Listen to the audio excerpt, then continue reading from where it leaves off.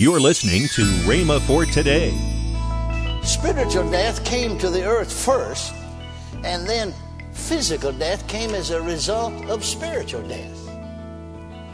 And as we said, man is a spirit. He has a soul, and he lives in a physical body. And at physical death, the man and his soul leave the physical body and go to their home. Welcome to Rhema for Today with Kenneth and Lynette Hagin. Today you'll hear more from Kenneth E. Hagin on his teaching, Redeemed from Poverty, Sickness, and Spiritual Death, on Rhema for Today Radio. Also, later in today's program, I'll tell you about this month's special radio offer. Right now, let's join Kenneth E. Hagin for today's message. I can remember in my own experience, just trace it. I know from the time, far back as I can remember, I always knew in my spirit, somewhere on the inside me, that I was called to the ministry. I can't remember this, but my mother and grandmother would always tell me, would almost say, I used to say, and as a little fellow, couldn't even talk plain, just starting to talk. And I'd tell people, I a preacher. What I was trying to say is, I'm a preacher. I finally turned out to be one. And I had that. I knew that. My spirit was alive to God up till I was about 9 years old. And I can remember exactly when no longer am I alive to God. My spirit then was not alive to God. And so I went a different direction. I'm going to do something else. I'm going to make a lawyer. I'm going to be a lawyer. But when I got born again, my spirit's alive to God again, the 22nd day of April, 1933, Saturday night at 20 minutes to 8 o'clock in the south bedroom of 405 North College Street in the city of McKinney, Texas, when my spirit was born again. The new birth is a rebirth of the human spirit. Then I'm right back where I was back there when I was up till I was about 9 years, up till 9, long in there. I'm right back to the same place again. The first thing I said to the Lord, the moment at 20 minutes till 8 o'clock, I became a new creature in Christ Jesus. And it felt like a 2-ton weight just rolled off of my chest. And my spirit's alive to God. I said, now you get me up from here and I'll go preach. Well, he got me up from there, praise God. Took him a while to do it.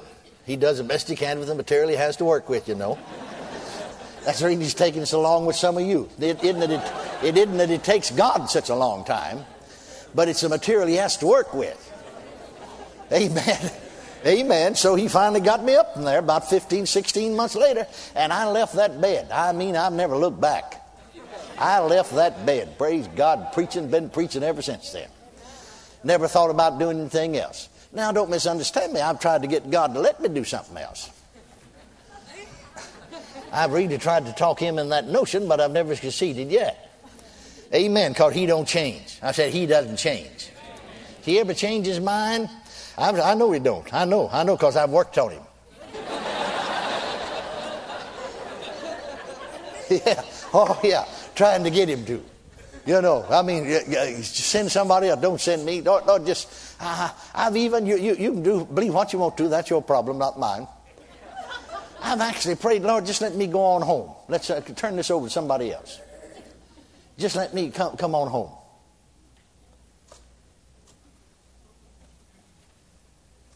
Meant every word of it. Just as sincere as I could possibly be. Just let somebody else have it. Surely there's somebody else who can do it. Just let me come on home. Call me on home. You see, I got a little glimpse of heaven. I left my body and went up into the glory world. And I never feel sorry for anybody that dies. And sometimes when you get in a hard place, you'd rather go than to stay. It's easier. It's just easier. Amen. Amen. Well, anyway, Paul said, for I was alive without the law once, but when the commandment came, sin revived and I died. Now then, spiritual death came to the earth first, and then physical death came as a result of spiritual death. And as we said, man is a spirit. He has a soul, and he lives in a physical body, and at physical death, the man and his soul leave the physical body and go to their home. Now you remember Jesus gave us the experience of the rich man and Lazarus in the 16th chapter of Luke's gospel. You can begin to read with the 19th verse, and he said, there was a certain rich man which was clothed in purple and fine linen and fared sumptuously every day. Now, some religious cults will tell you that that's just a parable. But I consider that they insulted my intelligence when they tell me that. For the simple reason that in a parable, Jesus said, so-and-so is likened unto so-and-so. But here he said there was a certain. See, you can't use the word certain in a parable. Because if you use the word certain in a parable, then you'd be telling a lie. And if this is a parable, then I don't mind telling you at all, the Lord Jesus Christ has become a partner to a lie. Then if he's a liar, he's not the Son of God. If he's not the Son of God, then the New Testament's a fraud. If the New Testament's a fraud, the Old Testament's a fake, then there is no God. Then what an empty bubble life is. And how dark and hopeless is the grave. But thank God, God is. And the Bible's true. And Jesus is not a liar. He's the divine Son of God, and he told the truth. And he said there was a certain. Did you ever look the word certain up in the dictionary? The word certain means for sure. According to the dictionary, the word certain means that it's this way and no other way. Well, you know that as well as I do. I mean, sometimes you correct your children. Say, now, you can't go to whatever this is. Well, they'll keep mouthing about it. And you'll just sort of put your foot down or your hand and said, I'll tell you for sure. I'll tell you for certain that's the way it is. What do you mean for certain? You mean it's that way and no other way. Amen? Well, that's what Jesus said. This is exactly the way it is and no other way. And for me to say it some other way is to accuse him of being a liar. There was a certain rich man, which is clothed in purple and fine linen and fared sumptuously every day. And there was a certain beggar named Lazarus, which was laid at his gate full of sores, desiring to be fed from the crumbs which fell from his table. Moreover, the dog came and licked his sores. And it came to pass that the beggar died. Talking about physical death now. Why? And was carried by the angels into Abraham's bosom. Now notice that the angels carried him, not his body. Men, no doubt, carried his body maybe to the pauper's graveyard. But angels carried him, that is, his spirit and soul, to Abraham's bosom. Now let's go on reading. The rich man also died and was buried.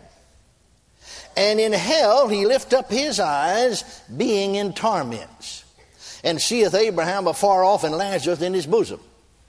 And he cried and said, Father Abraham, have mercy on me, and send Lazarus, that he may dip the tip of his finger in water and cool my tongue, for I'm tormented in this flame. Notice that after physical death, that both Lazarus and the rich man were still conscious. You see, man is not dead like an animal. Dead like a dog, as some false religious cults would try to tell you. And there is no such thing as soul sleep. Now, why are they still conscious? Because they're spirit beings. Spirits never die. Amen? Amen? Now, as I said to you before, we need to familiarize ourselves with these different kinds of death. First, spiritual death, physical death, eternal death, or the second death, which is being cast into the lake which burneth with fire and brimstone. Eternal death, or the second death, is the home of the spiritually dead. Now, I'm not concerned about that because, thank God, I'm not spiritually dead. Amen. Real death is that which lays hold of our spirits rather than our bodies. Physical death is but a manifestation of its parent, spiritual death. The second death is the ultimate finality of death, or the home of the spiritually dead. Now you remember in the book of Revelation, the great white throne judgment. See, you won't be at the great white throne judgment. I won't be at the great white throne judgment. See, this is when the second resurrection takes place. I'm in on the first resurrection. Glory to God. But notice what it says. Death and hell gave up the dead which were in them. He's not talking about physical death giving up the dead.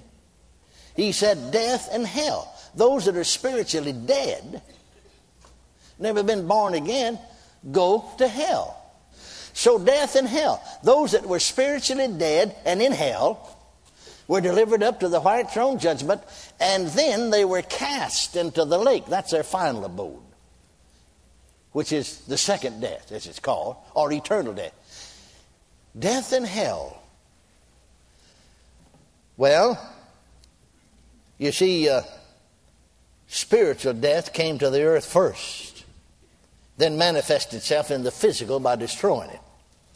Physical death is but a manifestation of the law which is at work within, called by Paul in Romans 8:2, the law of sin and death. When God said to Adam, in the day that thou eatest thereof, thou shalt surely die, he did not refer to physical death because Adam didn't die physically that day. He referred to spiritual death. If man had never died spiritually, he would never have died physically. Now, what does spiritual death mean?